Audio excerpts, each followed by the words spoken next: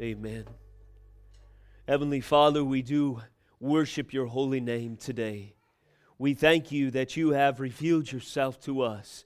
And though the blindness of sin would keep us in darkness and death forever, the Holy Spirit has broken through, and we have every reason to rejoice this morning. We see you in this beautiful, incredible day that you have made, and we rejoice and are glad in it. We see you in the pages of your Scripture, and we pray that you would reveal yourself through them in due course in this service. We see you in our lives as you have intervened, God, and miraculously ordered the events of our life to draw us to the cross, to encourage us and equip us for our calling. We see you, Lord Jesus, in the evidence of your Spirit's work and those we've prayed for and answers of prayer, Lord, that have rolled in over and above what we could ask or dream and imagine. Now, as we focus our attention on just a few of these this morning, I pray that our hearts would be quickened, that you would be glorified, and that your work through us, Lord Jesus, would grow as a result of this service today. In the name of Jesus Christ we pray. Amen. You can have a seat. At this time, invite Gene and/or Marissa to come up. And if you know Gene and Marissa, you have the privilege, as I do, of being witness to believers in Christ. The Lord is alive and at work inside of them. So they have committed to share, and their exuberance and willingness to share is a testimony in and of itself. So I'm anxious to see what else the Lord has for us through their testimony. So.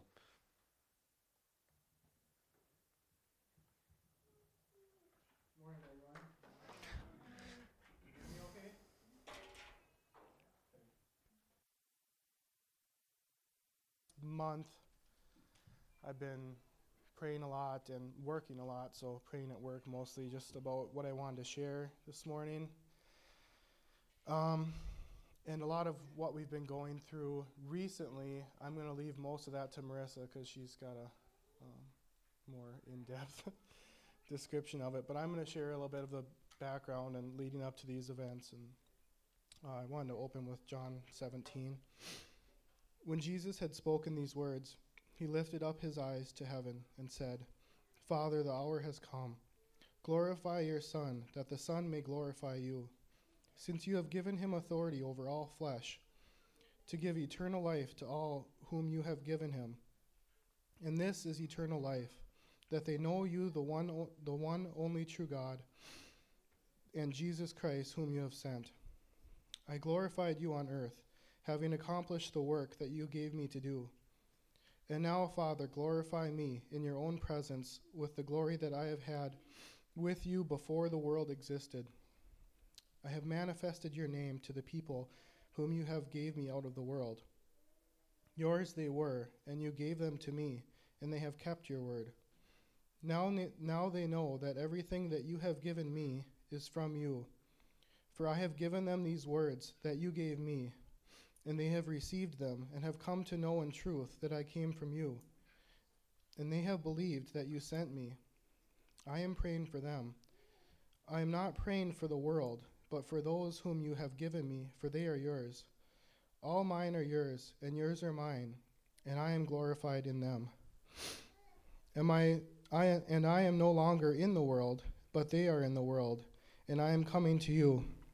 Holy Father, keep them in your name, which you have given me, that they may be one, even as we are one. While I was with them, I kept them in your name, which you have given me. I have guarded them, and not one of them has been lost, except the son of destruction, that the scripture might be fulfilled. But now I am coming to you, and these things I speak in the world, that they may have my joy fulfilled in themselves. I have given them your word, and the world has hated them, because they are not of the world, just as I am not of the world. I do not ask that you take them out of the world, but that you keep them from the evil one. They are not of the world, just as I am not of the world. Sanctify them in truth. Your word is truth. As you sent me into the world, so I have sent them into the world. And for their sake I consecrate myself, that they also may be sanctified in truth. I do not ask for these only, but also for those who will believe in me through their word, that they may all be one, just as you, Father, are in me, and I in you, that they may also be in us, so that the world may believe that you have sent me. The glory that you have given me I have given to them, that they may be one, even as we are one. I in them and you in me, that they may become perfectly one, so that the world may know that you sent me and loved them, even as you loved me. Father, I desire that they also, whom you have given me, may be with me where I am, to see my glory that you have given to me, because you loved me before the foundation of the world. O righteous Father, even though the world does not know you, I know you, and these know that you have sent me. I made known to them your name, and I will continue to make it known, that the love with which you have loved me may be in them, and I in them. I opened with the high priestly prayer, because every time I read it, it humbles me a little more. The message from John 17 gives such a clear picture of what salvation really is. When I first came to Christ, my understanding of salvation was so backwards because of the watering down of the gospel that has become so prevalent in most evangelical churches today. I was told if you don't want to go to hell, ask Jesus into your heart and you won't. When you read John 17, it's clear that Jesus was praying for our salvation 2,000 years ago. In fact, this was moments before sinful man was to crucify him. How deep does he love us? He prays to the Father that they may be one, even as we are one, I and them and you and me, that they may become perfectly one. He loves us so much that he desires that we become one with him and the Father. And to think that we have been teaching others that Christ is just freedom from hell. That is the mentality that I had for a long time, taking for granted salvation, in fact, spitting on it. I was saved around 4th grade, and for a period of time, for about a year, I was hungry for the Word and for the Lord.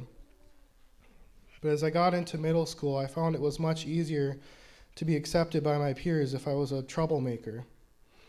I didn't feel in my heart that I was the type of kid to sass back to the teacher or steal, but it was an easy crowd to get into, and I just figured, what the heck. I started smoking pot at the age of 12, and from that point on, I started my journey of backsliding. I continued to go to church, but around my friends I was a different person. This continued for years and through high school and on. I would go through periods of deep conviction only to slide right back where I was. I know now that this is all stemmed from not appreciating what salvation really is. I don't want to get too deep into my childhood and the problems of my youth today because I really wanted to focus on Christ in my marriage and my family, so we can save the rest of that for another day. But I just wanted to show a glimpse of where I was at with the Lord when this journey began. When I met my wife, I was in another deep backslide. I don't think I was even attending church regularly at the time, but I still considered myself to be a Christian. After we dated for a couple of months, I asked Marissa to marry me. I took marriage so lightly. I just figured that we got along so well, it seemed like the right time. I grew up in a broken family. My parents had divorced when I was 4. My dad remarried a few years later, as did my mom. My mom got another divorce a few years after that. I was quite familiar with divorce. In fact, to my own shame, I actually often contemplated how many years Marissa and I could make it before divorce. I don't think forever was even on my radar. In spite of this, we got married, and then things started to get interesting. Suddenly, she didn't want to be my designated driver all the time. She didn't want to hang out with all my stoner buddies. I believe this was one of the first big moments of God's hand in my adult life that I can remember. At the time, I just got mad at Marissa for trying to change me, but now I know that the Lord was giving her a conviction that I had grown numb to. Eventually, as things progressed, I promised Marissa that I would stop smoking pot after our first child. I can still remember leaving the hospital while Marissa was in labor with Rudy to have my last smoke. Then the next big move of God came, my firstborn son. Marissa and I soon discovered that parenthood was a little more difficult than we had anticipated. We built a house in Garrison on a piece of land that my parents had given me, and started our new life as a family by racking up huge amounts of debt with no real idea if or how we would ever pay it off. God's work in Marissa continued to show while I struggled letting go of my old lifestyle. She would be heartbroken to find pornography on the computer, and I couldn't see what the big deal was.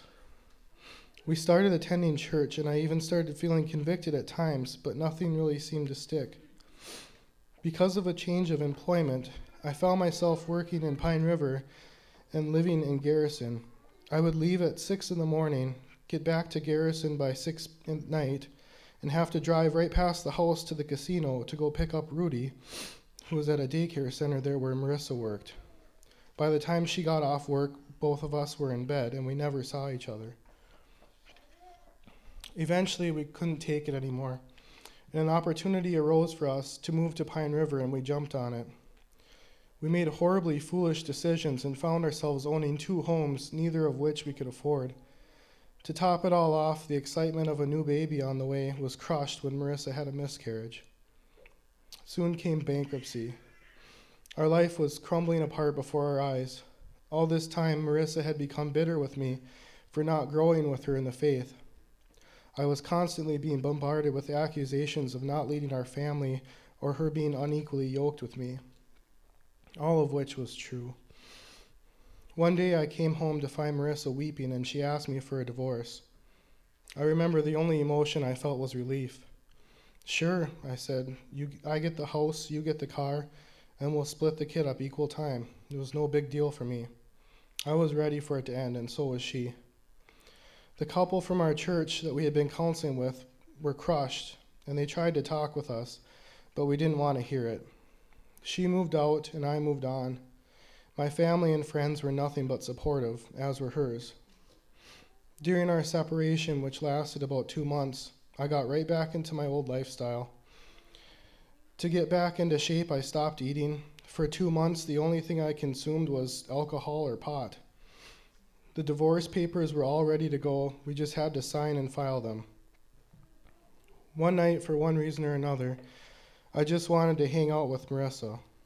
I went over to her place and we watched a movie together. We ended up staying late talking about everything, and I confessed I still had feelings for her, but she did not, and the more we thought about it, the more we thought that there was no way it could work out. Here's where God's next big move came. The next morning, I was horribly convicted to get into the Word, and the Lord led me to Isaiah 54. Sing, O barren woman who did not bear, break forth into singing and cry aloud, you who have not been in labor. For the children of the desolate one will be more than the children of her who is married, says the Lord. Enlarge the place of your tent, and let the curtains of your habitations be stretched out. Do not hold back. Lengthen your cords and strengthen your stakes. For you will spread abroad to the right and to the left, and your offspring will possess the nations, and will people the desolate cities. Fear not, for you will not be ashamed. Be not confounded, for you will not be disgraced. For you will forget the shame of your youth, and the reproach of your widowhood. You will remember no more. For your Maker is your husband, the Lord of hosts is his name, and the Holy One of Israel is your Redeemer. The God of the whole earth he is called. For the Lord has called you like a wife deserted and grieved in spirit, like a wife of youth when she is cast off, says your God. For a brief moment I deserted you, but with great compassion I will gather you.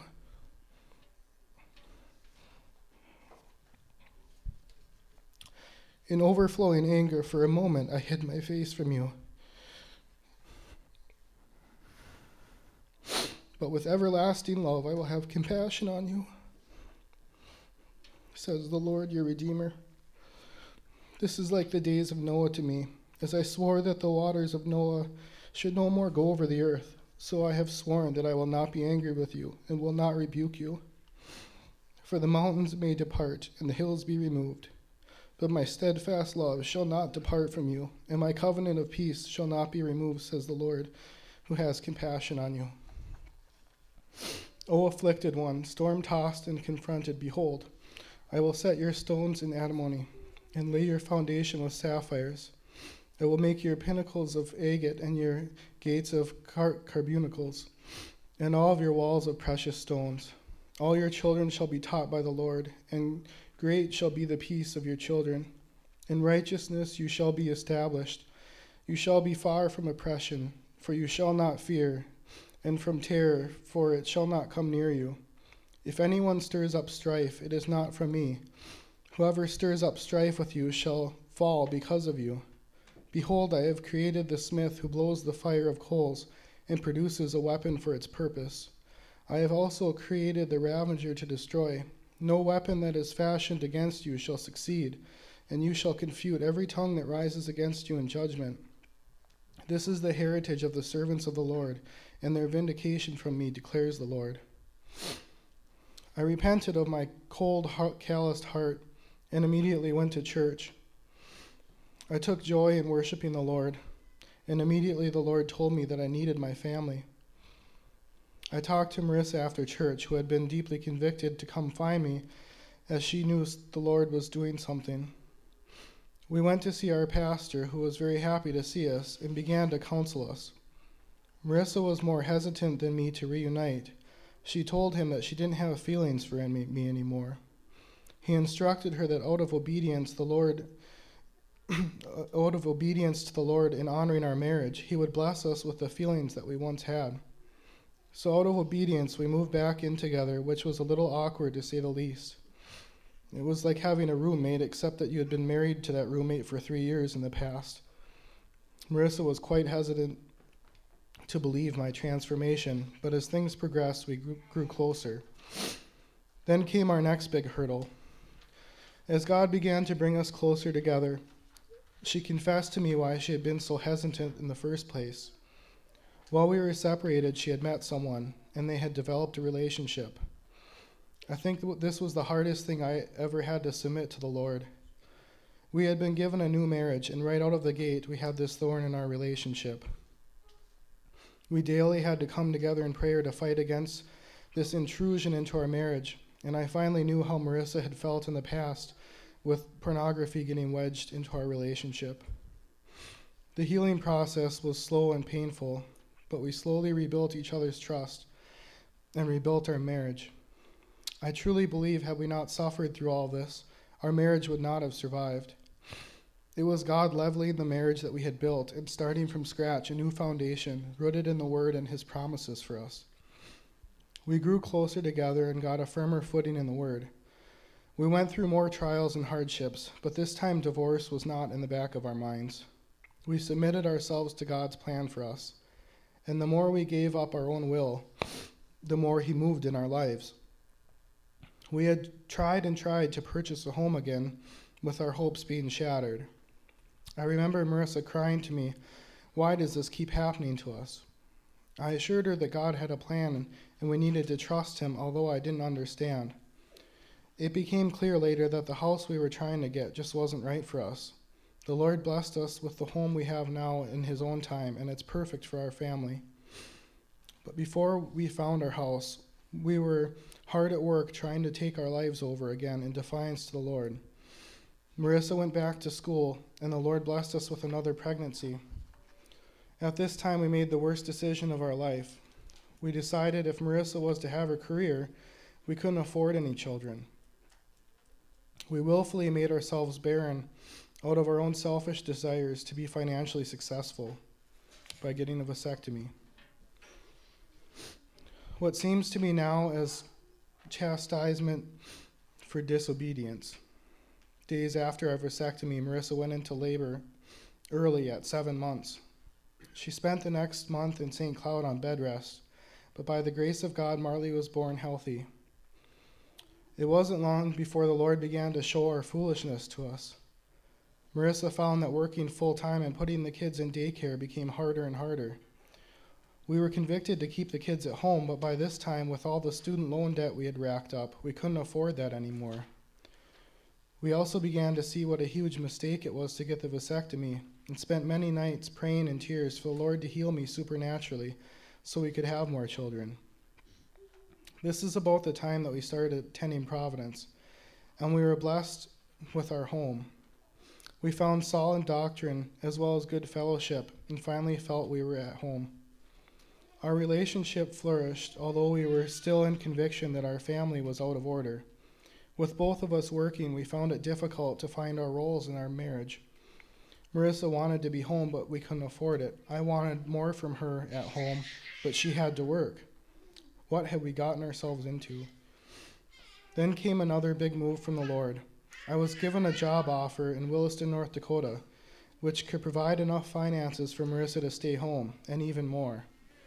We were torn. We had just found a great church and bought the perfect home. Why leave? As we prayed about it, it became clear to me that this was the Lord's will for us, and we began yet another journey. We moved out west, and at first it was a nightmare. We could not find a good church, and my schedule was crazy, and we wondered if we were being obedient to the Lord or not.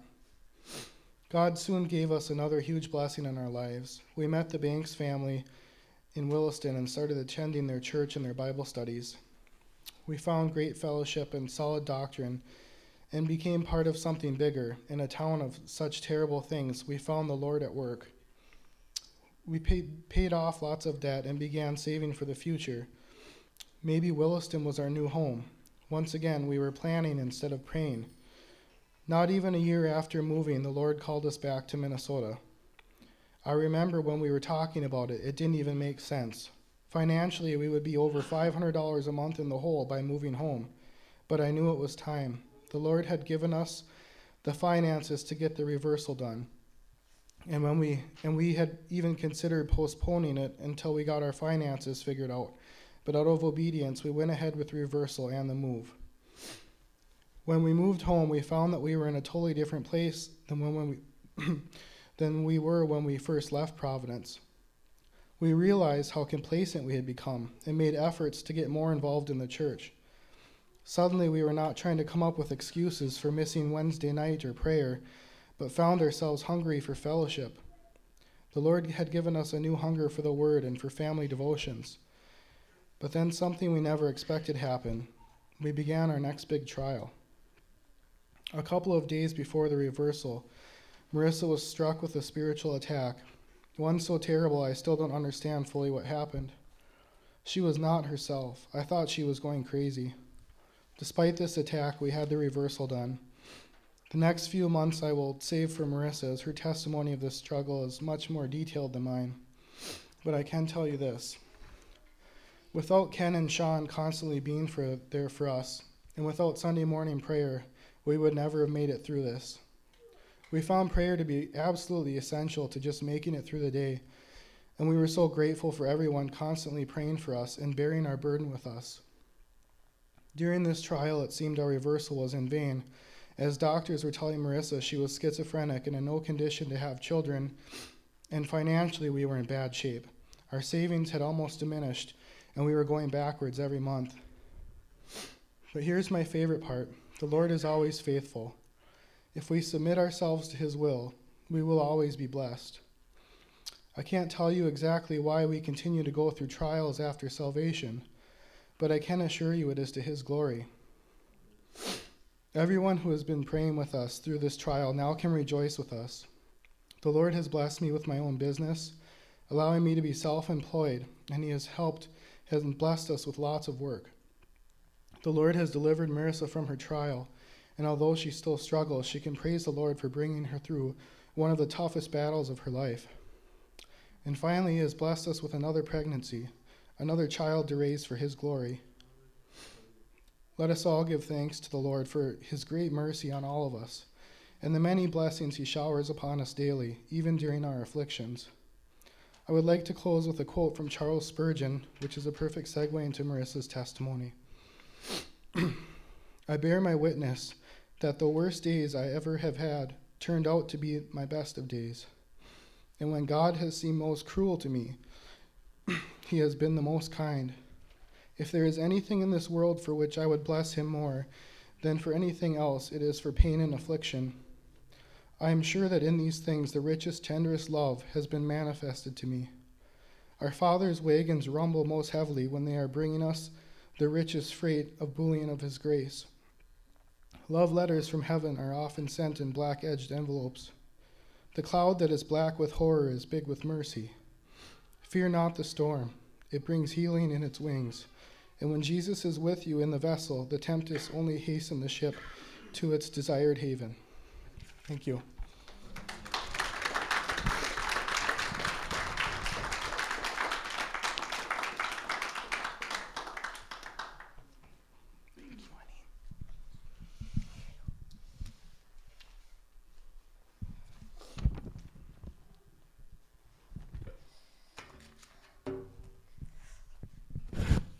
I'll probably need these.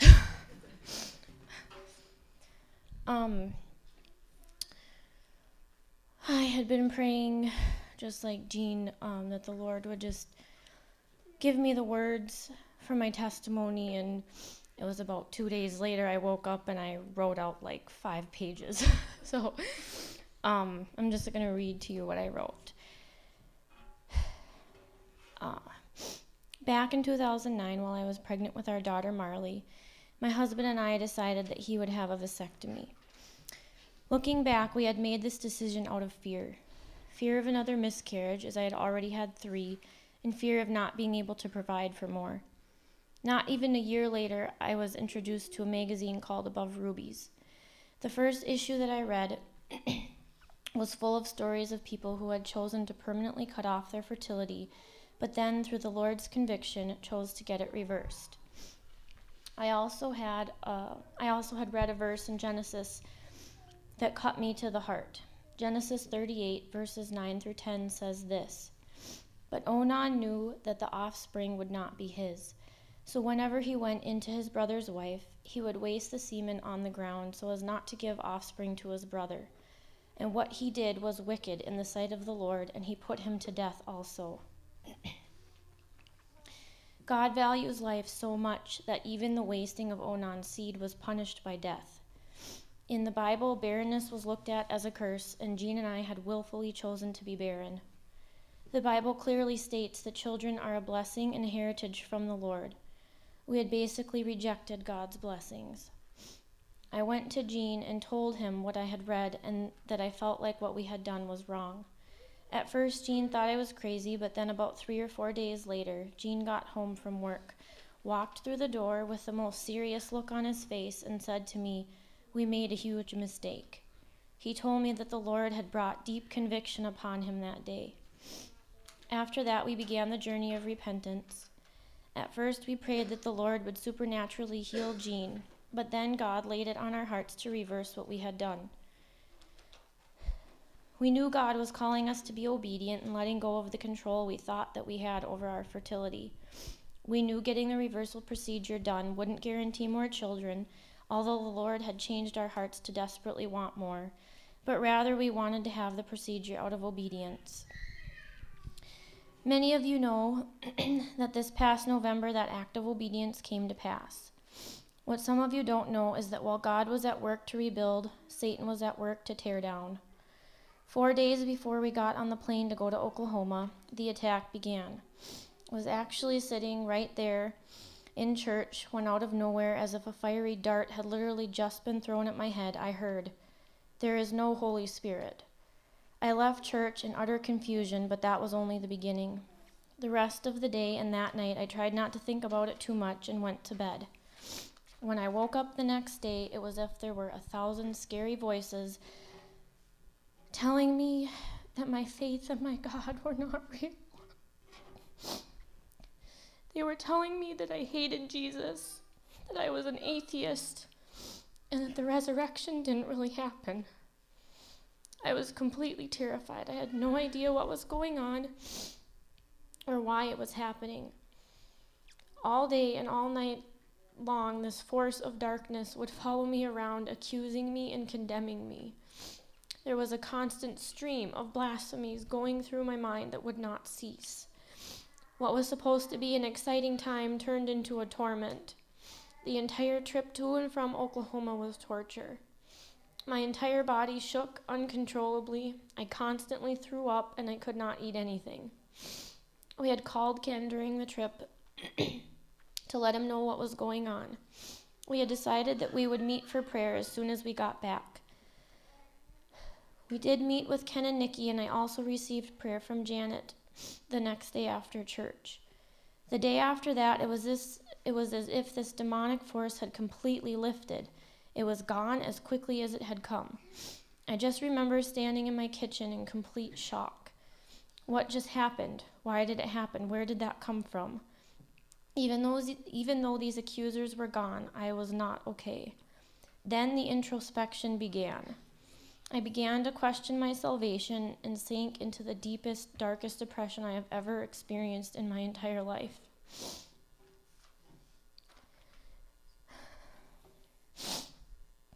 I had wondered if God had allowed this to happen to me, to show me that I wasn't His. Am I going to hell? If I'm not saved yet, did I somehow blaspheme against the Holy Spirit and now it's too late for me? I lived each day in constant fear and despair. I would spend hours every day reading my Bible, but it seemed that every verse I read just condemned me to Sheol. I would constantly cry out to the Lord, but all I felt was rejection. I sank deeper and deeper into depression. I still couldn't eat and I couldn't sleep. I was losing weight and didn't even want to get out of bed in the morning. About a week had passed, and then once again, all of those blasphemies came back into my mind like a flood. Not again. How was I going to live through this? There were times that I got so low that I actually considered ending my own life. What hidden sin did I need to confess to make this stop? I spent hours confessing every sin that I could think of, and hours pleading for mercy and forgiveness. I felt completely alone, like God had left me and did not want me.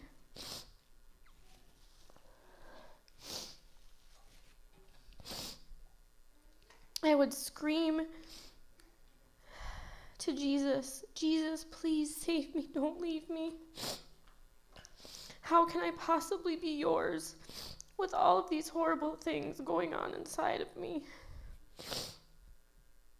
I would like to note that during this entire time that this was taking place, I was counseling sometimes daily with the pastor in Williston that we had been under, who became like a brother to me.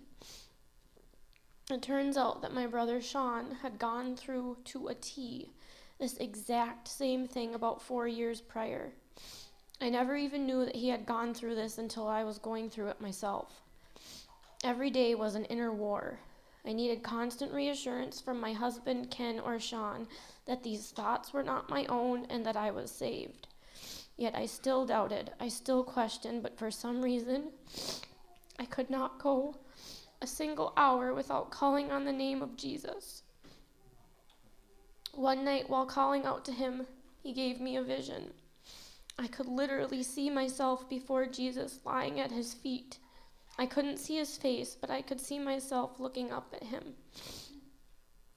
I was also holding something in my arms. He said to me, "Give me this burden." I looked up at him and said, "But Jesus, I don't want to hurt you with my sin anymore." Then he said to me, "If you don't give this to me, that would make my death for you in vain." I then saw myself handing to him what was in my hands. It was my burden. That night I felt free. I thought it was finally over, but when I awoke the next morning, it began again. The doubt, the fear, the introspection. Why couldn't I let this go? At this point, this trial was taking its toll on my family and my marriage. My husband and I considered getting me on medication, even though deep down I knew that God had delivered me from that years ago. I even went and saw a psychiatrist who, of course, diagnosed me with schizophrenia and gave me some antipsychotic drugs to start taking. I remember sitting there thinking, if I get on this medication, how can we have another baby? I told the psychiatrist that my husband and I wanted more children, that I was worried about taking the medication. Her response was this: "You better not even be thinking about having children in your condition, because you're having some pretty serious symptoms, and pregnancy tends to make schizophrenia worse." Thank the Lord that we have a mighty God who doesn't work inside the boundaries of the medical community. Because as you know, Jean and I are expecting our third child, and I can tell you that these so-called symptoms have not gotten worse. In fact, I have only been getting better and better by the Lord's hand. The whole time I was sitting in that office explaining to her what was going on, I felt like I was selling my soul. I knew inside that this was not the answer to a sin and heart problem. I went home and took one pill that night. That pill was also my last pill. I couldn't do it. I knew that that was not going to fix it. Even though I didn't take the medication, I still kept looking for something that would fix my problem. I tried homeopathic remedies, I thought about a change in diet, I tried supplements, but none of this was going to solve a spiritual condition.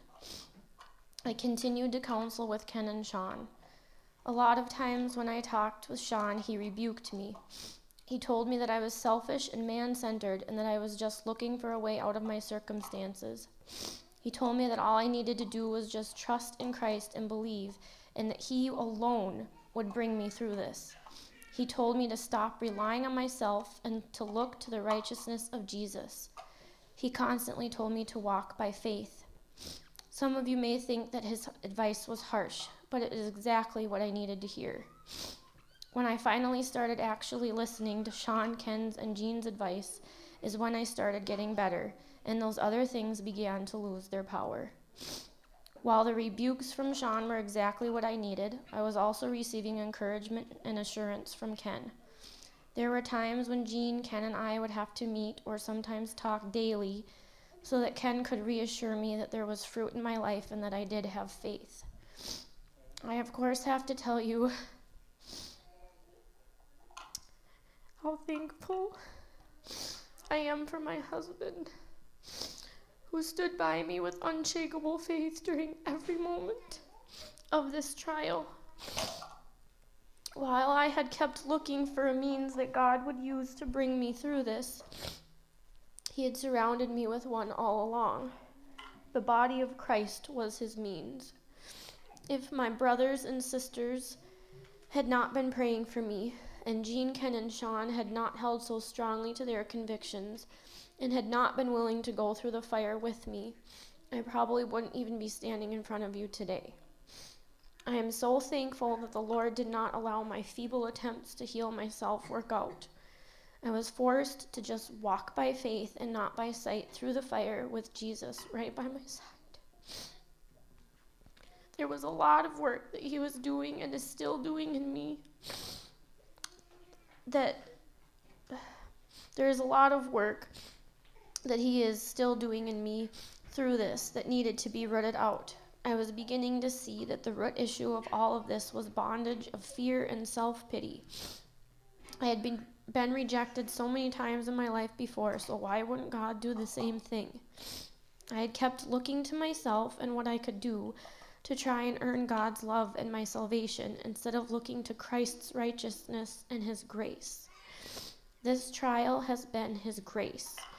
He has used this to show me how wicked, prideful, selfish, and sinful I am. He has used it to show me how completely helpless I am without Him and how I really don't have the control that I thought I did. I didn't realize until going through this that I had been living and acting my whole life out of fear and self-justification. I have been so afraid of messing up and always thought that God was mad at me and just waiting to strike me down. I couldn't see Him as a loving Father who loves me unconditionally. I was trying to live under the law to please God, but in reality I was becoming a Pharisee. Just before we had moved back from Williston, I had prayed a prayer that God would purge me from my pride. This trial has definitely been humbling. I knew Jesus was the Lord. I knew He died for sinners, but I couldn't understand how He could be my Lord and how He died for me. How can He love me when all I did was question his goodness, his grace, his forgiveness, and all the times that he had assured me that I was his, when what I really deserve is hell upon hell.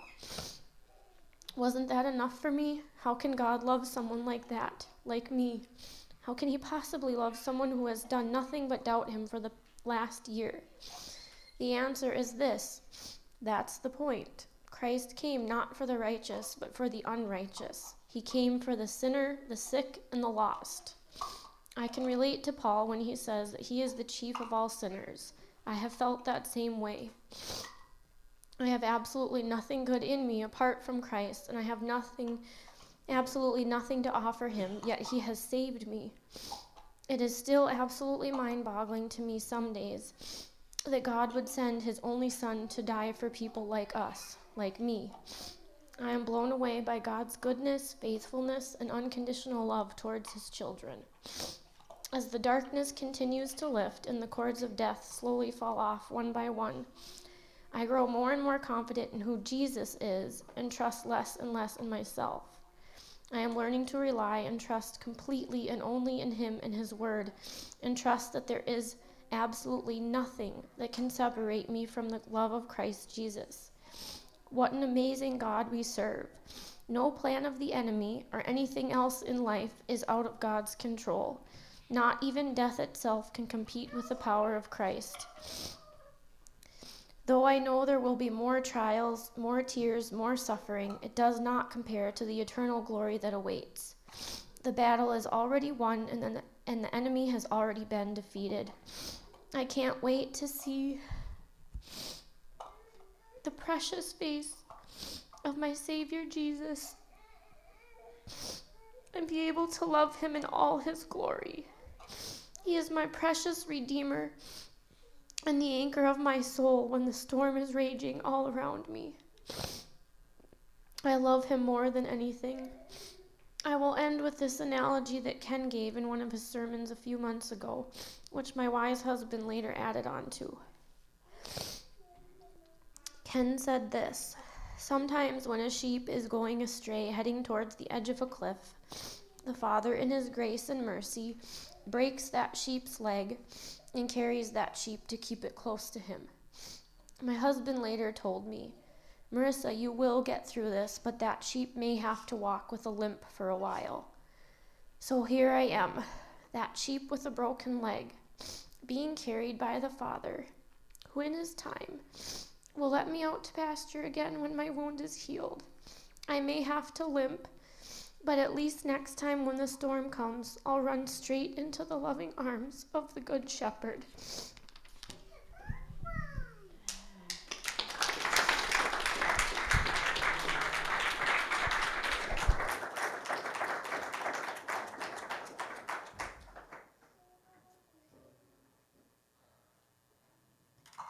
Praise the Lord.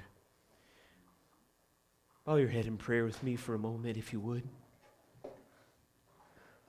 Oh, Heavenly Father, what is there to do after listening to an amazing testimonies like that, than to offer you praise and worship you so deserve? There is no way the wisdom of man and every effort and every expert could ever come up with an answer to life's problems the way we've just heard, and that's just a handful. Every one of us in this room has experienced to some degree, probably, Lord, if they know you, certainly, something along these lines, where in spite of ourselves and our sin and circumstances, you stepped in with your miraculous power and delivered us for your name's sake. Oh, great Heavenly Father, open our eyes to see more of your interaction in our lives, and teach us, Lord Jesus, that the grounds of our life and our eternal life is worthy of worshiping you for and remembering daily, that we might grow in our faith. In Jesus' name we pray. Amen. I'm going to gladly shorten my message this morning. If you would turn with me to Psalms chapter 26. The title of this morning's message is The Posture of Integrity. Among the closing prayer requests of the previous psalm, Psalm 25, David prays in verse 20, O guard my soul and deliver me. Let me not be put to shame, for I take refuge in you. May integrity and uprightness preserve me, for I wait for you. And finally he says, 22, redeem Israel, O God, out of all his troubles. David demonstrates in the next psalm, Psalm 26, what it looks like when integrity and uprightness preserves believers. I couldn't help but add as an illustration and introduction to this message something from Gene's own testimony. He said that when he first came to Christ, his best understanding of Jesus was something akin to fire insurance to save us from hell, and that's as far as it went. The vision for salvation, as Gene well mentioned, and experienced, goes far beyond merely saving us from the wrath to come, but conforming our life and lifestyle and giving us testimony to His glory that has a transformative effect in our whole life. And I don't need no further illustration to draw on than just recall to your attention what we have just heard. And now we look at David's life and we see evidence of that kind of transformative effect. He cries for it. He knows he would be lost, as Marissa felt like she would, unless salvation took root and foothold in his life. May integrity and uprightness preserve me. In the next chapter, chapter 26, I labeled my message the posture of integrity because David draws on posture or position like walking, sitting, handling, abiding, standing, and assembling to describe, to help us understand what it looks like when integrity starts to work its way into our life as a consequence of our life being changed by God's grace in the first place. Psalm 26 aptly flows from Psalm 25. It expounds the effects of integrity applied to the life of a believer. Even as we see it from the perspective of a pre-New Testament saint, it nevertheless overflows with New Testament reality, especially from the benefit of interpreting Psalm 26 in light of what Christ has revealed and sealed in His death. David describes integrity applied to his life, and he also rests on this fruit and evidence of the Holy Spirit in his own life as assurance of his standing before the Lord and Judge of the universe.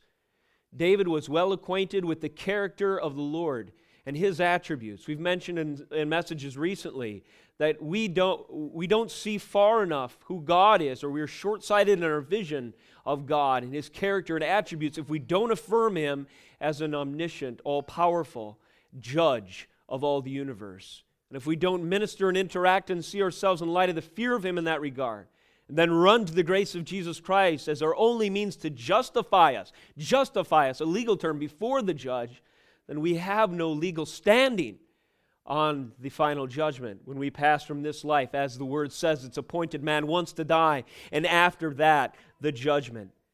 But David recognizes that the Lord is at work in his life, and he cites evidence of it as grounds for his assurance that as he stands before his judge, because of the grace that God supplied him, that he would be determined righteous.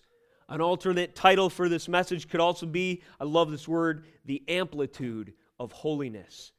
Amplitude refers to the extent of dignity or excellence or splendor. Could be the range or quality, property or of a property, a process, or a phenomenon. The question is then that Psalm 26 answers, what is the quality, the range of the quality? What are the properties? What is the process? And what is the phenomenon we experience in salvation that is holiness taking its root and foothold in our life? The amplitude of holiness. If Christ's death is powerful to save us from hell and to initiate sanctification in the life of a believer, what does that look like as we continue now to live according to those terms? Answering the question, how then shall I live? First of all, David describes integrity as walking. Understand when holiness and its amplitude takes place in your life, it's going to show itself and be revealed through your walk, as David describes it. Point number 1, integrity as walking. Verse 1, Psalm 26. Vindicate me, O Lord, for I have walked in my integrity, and I have trusted in the Lord without wavering. He says again in verse 3, referring to this amplitude of holiness in terms of walking, the posture of integrity. For your steadfast love is before my eyes, and I walk in your faithfulness. Finally, as we close towards the end of this chapter, David says in verse 11, "But as for me, I shall walk in my integrity." But don't leave that verse without recognizing the next phrase, "Redeem me and be gracious to me."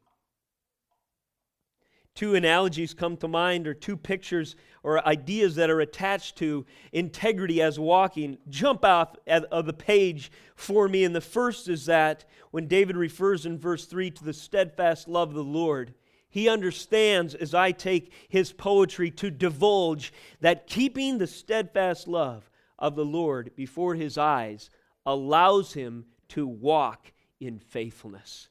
Integrity as walking is a reality for us if our eyes stay fixed on the steadfast love of the Lord. A helpful analogy maybe to attach to this could be framed by this question: how much time can you spend focused on anything besides the road before disaster ensues while driving?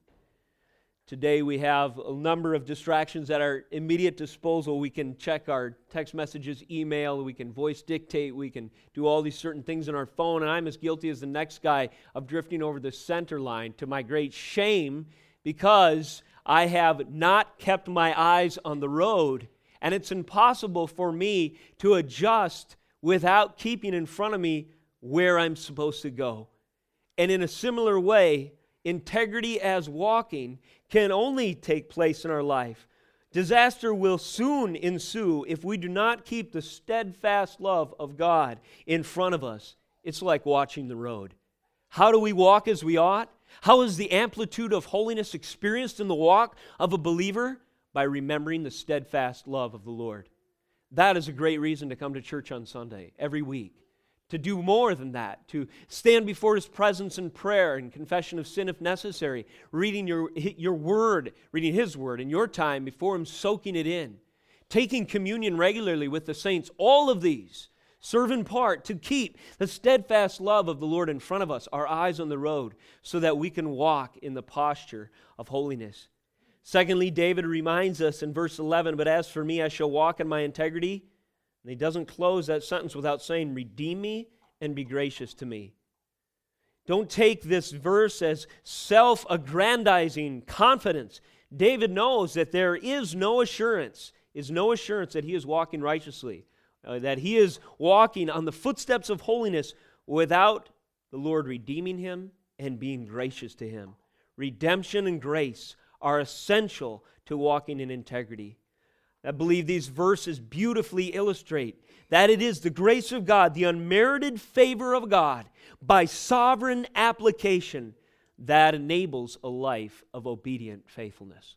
Nevertheless, obedient faithfulness is our calling. And when we keep the steadfast love of the Lord in front of us, then we can walk accordingly.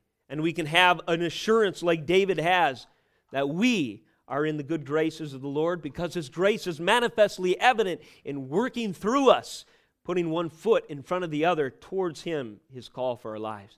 Secondly, let's explore integrity as sitting. The posture of integrity is also described in this term sitting, where David chooses to sit and where he does not sit. "For your steadfast love," in verse 3, "is before my eyes, and I walk in your faithfulness." And he goes on to say in verse 4, "I do not sit with men of falsehood, nor do I consort with hypocrites. I hate the assembly of the evildoers. I will not sit with the wicked." I will not sit with the wicked. I will not sit with men of falsehood. I refuse the consortium of evildoers. Reminds us of Psalm chapter 1. We opened this series 2 years ago with these words. Psalm 1:1, "Blessed is the man who walks not in the counsel of the wicked." And listen to this, again, these allusions, the posture of holiness. "Nor stands in the way of sinners, nor sits in the seat of scoffers, but his delight is in the law of the Lord, and on his law he meditates day and night." There is a commentary, George Swinnock, who is writing on this term, this position of sitting. And it's a posture, he says, that denotes three things: choice, pleasure, and staying or abiding. If you decide to sit somewhere, you're doing it because you have made a choice. Sometimes we just have to walk to get somewhere, and where we're going is more the reason why we're walking. But when we choose to sit, that is a place that we've chosen to stay. There's a certain pleasure and joy that we've taken that is motivated in what that sitting promises, that motivates our action to do so. So when we sit somewhere, as David describes this posture of holiness, where we sit is where we choose to reside, where we take pleasure in residing, and where we are content, most comfortable, most at home.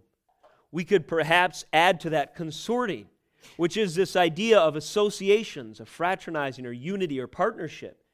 David refuses to assume that posture of sitting, finding any pleasure in staying or abiding or unifying himself with anything outside of holiness.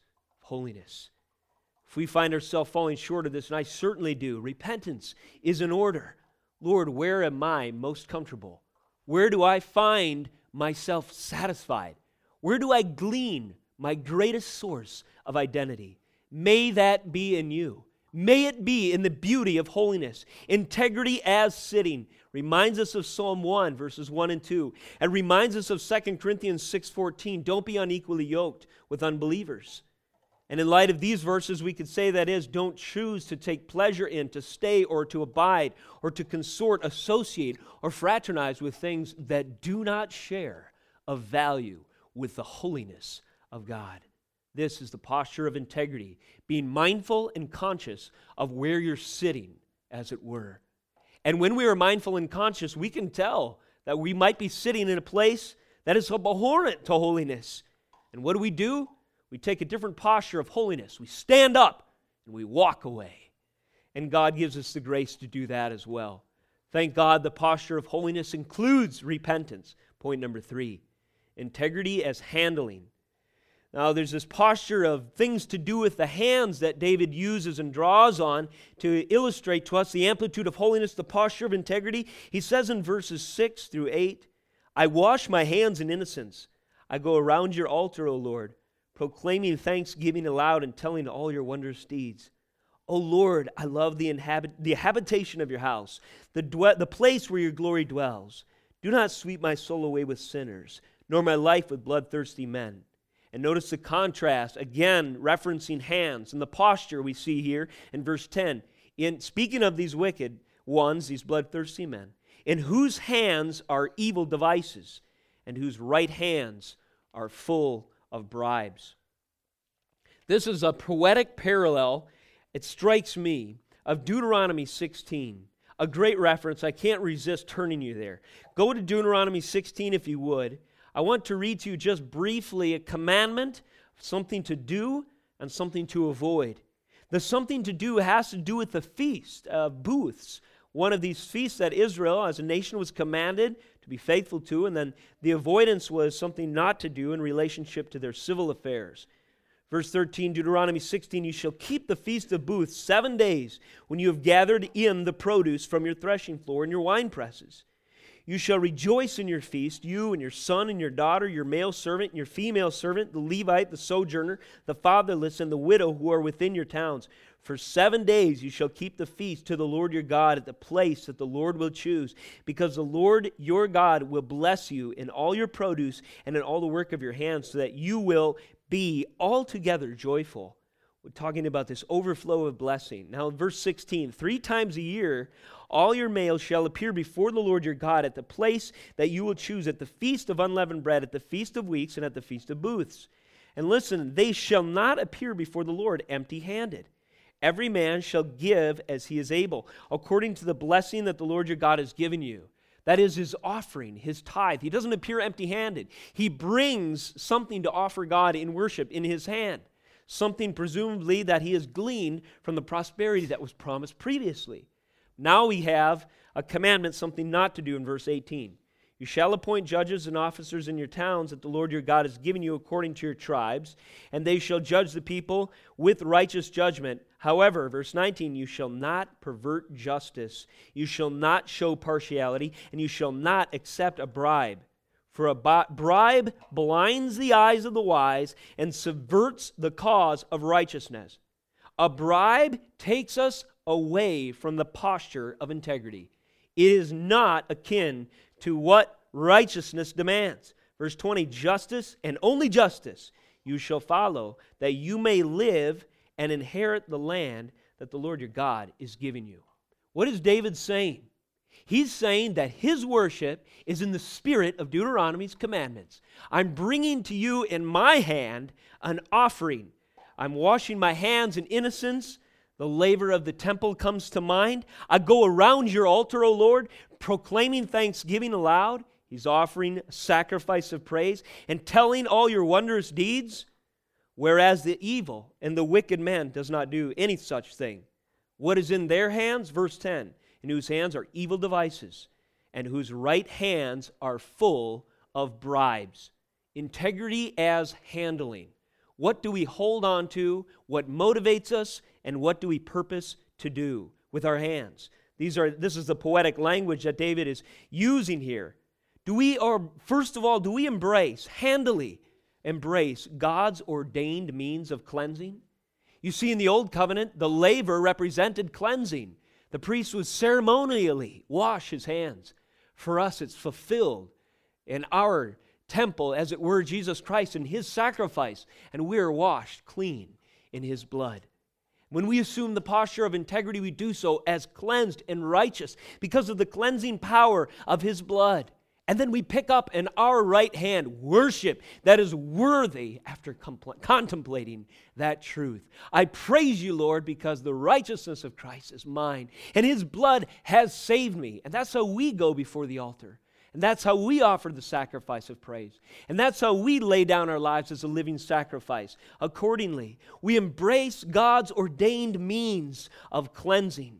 For David, in this temple imagery, he was talking about the innocence that is assured through obedience to Christ, embracing his means to be justified, to be made holy, to be set in the posture of holiness, and then to pick up that which he ought, which is worship and praise, take his offering before the Lord.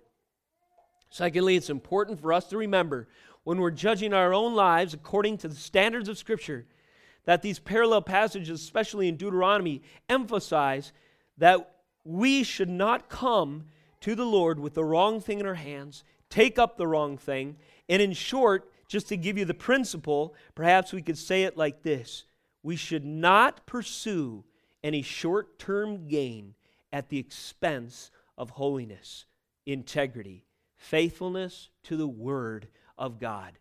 Taking a bribe is a short-term gain. It benefits the bottom line in the near term. But if it violates God's word in so doing, it is assuming the posture of the evil one, the bloodthirsty man, the hands that are full of evil devices, that which can benefit me the soonest and the fastest. When we weigh, usually, our society today certainly, and our sin even more certainly, when we weigh the options of the risk-reward ratio of our day-to-day life, it's so important to see that the true reward is holiness, not the soonest, most tangible benefit to us. If that could be offered as a sacrifice, so let it be, in order that we may not embrace short-term gain, fill our hands with things that are outside of the word and the commandment of God at the expense of integrity, but instead to be faithful to him and his word. Integrity as handling. Number 4, integrity as abiding. There's a habitation and dwelling place that David describes for the Lord himself. He's proclaiming thanksgiving aloud and telling of God's wondrous deeds, but where's he doing it? In verse 8 we read, O Lord, I love the habitation of your house, the place where your glory dwells. Do not sweep my soul away with sinners, nor my life with bloodthirsty men. Integrity as abiding, habitation, and the dwelling of the glory of the Lord was where David preferred to be. Better is one day in your courts, he says, than 1,000 elsewhere. Better to be in the good graces and the favor of the Lord, a poor man, than to be a rich man and to be distant from the fellowship of the beloved. Remember David's life before he became king, this man, years spent as an exile, as a fugitive, as it were, running for his life. Perhaps David's perspective afforded him the correct affections. By the time he had finally gained his kingdom, a measure of security and fellowship and favor with the people around him, he treasured that fellowship so that he wanted to spend every waking moment, if he could, in the assembly of the saints, in the fellowship of the believers. Let us draw from David's love for the fellowship and the presence of the Lord and ask for that same perspective to be given to us, that we would be pleased to dwell where the conditions of God's favor are satisfied and where His glory resides, as it were. To dwell in the presence of the Lord, fellowshipping with His people. And again, by contrast, what's the alternative? Well, the imagery here reminds me of an individual who refuses to tolerate any dirt on their floor. Any dust, any accumulation in foreign material will be swept clean from the floor of God's holiness. David cries out, "Don't let me be the refuse of your cleansing power." In verse 9, "Don't sweep my soul away with sinners, nor my life with bloodthirsty men. By your grace, let me be a fixture in the household of God that gives you glory. Let me not be a blight on your kingdom that must be swept clean from the floor of your holiness. Let me be pleased to find habitation in your house. Let me be at home there. Accept me. On your terms I submit, I surrender. You are my Lord. You are my God. Redeem me. Be gracious to me. Let me keep your steadfast love before me. Integrity as abiding." Number 5, integrity as standing. David declares in verse 11, verse 12, "My foot stands on level ground. In the assembly I will bless the Lord." He has said at the beginning in verse 1, "Vindicate me, O Lord. I have walked in my integrity. I have trusted in the Lord without wavering. Prove me, O Lord, and try me. Test my heart and my mind." David understands that his heart and his mind, or we could say by poetic extension, every aspect of his being, must be on the table to be proven, tried, and tested, to be fair game for the Lord to convict, so that he can stand with both legs functional, both legs strong, as it were, and therefore on level ground. May our confession and our decisions be in unity. May our walk and our claims to salvation and being born again be in unity and in tandem with our daily walk in decisions, love, and affections. And this, the posture of integrity as it's expounded, is really the cry and plea. It's the answer to the prayer, again, that David cried out, "May integrity and uprightness preserve me." May the effects of holiness, of righteousness, take their foothold in my life so that my feet may stand on level ground. May all the aspects of my life and soul be on equal standing, like legs matching in length, on my firm foundation, who we know and understand in the fullness of revelation, Jesus Christ. Final point, integrity as assembling. And this one is, of course, similar to abiding. David comments in 2 places, again by way of contrast, on assembly, that is, gathering together of like-minded individuals. In verse 5 of chapter 26, he says, "I hate the assembly of evildoers. I will not sit with the wicked." David nevertheless loved another assembly. He cried out to be found there. He says in verse 12, "My foot stands on level ground. In the great assembly I will bless the Lord." This confession, this benediction at the end of the psalm reminds me of the closing of the previous. Again, he says, "Redeem Israel, O God, out of all his troubles," having prayed a very personal and intimate prayer that God would intervene on his heart's behalf. "May integrity and uprightness preserve me, for I wait for you." But David did not close this psalm, nor the one previous, on an introspection that denied the greater purposes of God, didn't treasure and revel in God's glory, and didn't see that ultimately David would find most satisfaction in serving God's purposes that extended far beyond him. Instead of closing on a very personal note, he chooses to do it in this way: "In the great assembly, I will bless the Lord." Or, "Redeem Israel, O God, out of all his troubles."